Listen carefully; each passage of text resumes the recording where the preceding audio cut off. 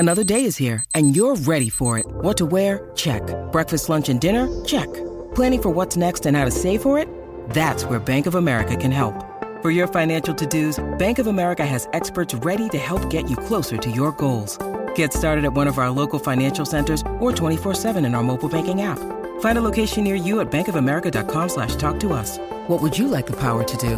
Mobile banking requires downloading the app and is only available for select devices. Message and data rates may apply. Bank of America N.A., member FDIC. It's a Minimalist Monday edition of Optimal Living Daily, episode 1613, How Stuff Robs Us of Those We Love the Most, by Jeff Goins with BecomingMinimalist.com, and I'm Justin Malik. Happy Monday and welcome to one of the only podcasts in the world where blogs are narrated to you for free. That's with permission from the authors. And I'll keep this intro short for Minimalist Monday, so let's get right into it and start optimizing your life. How Stuff Robs Us of Those We Love the Most, by Jeff Goins with BecomingMinimalist.com. My son had been born a few weeks before, and I was already struggling to focus. All these responsibilities, all these expectations, so much to manage in so little time. Born 4.5 weeks early, our little Aiden wasn't sleeping but a few hours per night before needing to nurse. It was a daily ritual to Google signs of colic and wonder if there was anything we could do to make all this a tiny bit easier. Though I'd taken a couple of weeks off of work, the iPhone kept buzzing uncontrollably and the sleeplessness was starting to wear on me. The house was a mess, the laundry pile a small mountain, my email inbox completely out of control. I wasn't sure how much more I could take. That night, my wife was at the stove cooking something for dinner, and I was in charge of baby watching. Setting the phone face down on the kitchen table, I hoisted my son up in the air and stepped outside to enjoy the midsummer evening air. As soon as I sat down with him on our back porch, I noticed a beautiful cumulus cloud formation in the sky. Instantly, I wanted to capture it, but my phone wasn't with me.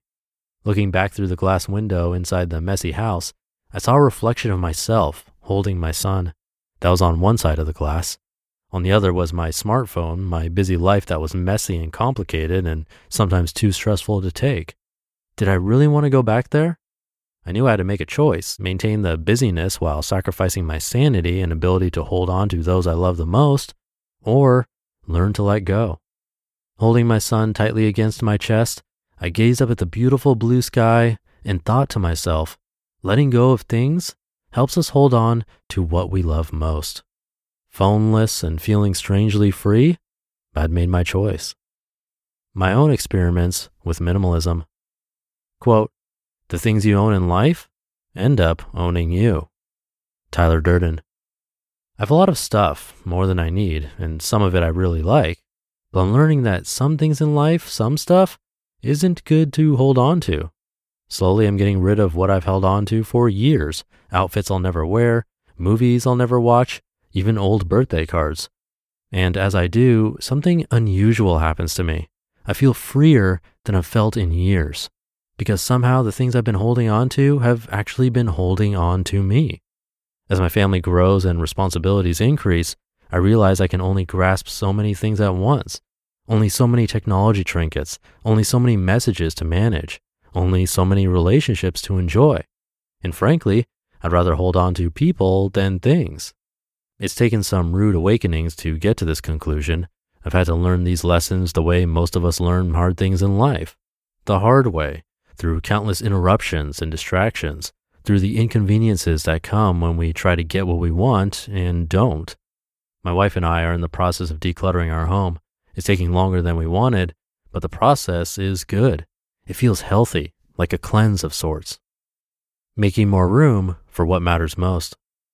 Recently, we cleaned out our bonus room above the garage. This room has been full of junk for 2 years, boxes of stuff we hadn't used since moving from the apartment we outgrew. The other day, we cleared it all out, throwing away several garbage bags, donating a couple closets worth of clothes to Goodwill, and relocating some things we wanted to keep. When it was all over, the room was left virtually empty. The next day, I brought my son, who was now 14 months old, into this room. Because it was so cluttered, he had never been able to really play in it. For hours, he crawled and rolled around in the open space. And I realized that every area in our life that is full of stuff is crowding out relationships. As we get rid of the things that consume our time and stress, we make room for those we love the most. How many other spaces, I wondered, are too cluttered to let others in? Sadly, I am far from leading a clutter-free life, but I get it now, this whole learning to live with less thing. The truth is, when you learn to let go, you don't live with less at all. You make room for the things that matter the most, the things that aren't even things at all. I think we all do. The hard part, though, is letting go, giving up. But I'm finding this is also the really good part, the part that releases you to live the life you were made to live, the life you dream of. Many of us are living overcrowded, busy lives that rob us of what really matters.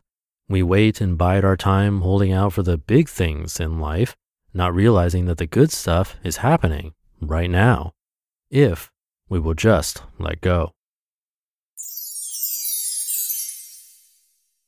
You just listened to the post titled, How Stuff Robs Us of Those We Love the Most by Jeff Goins with BecomingMinimalist.com.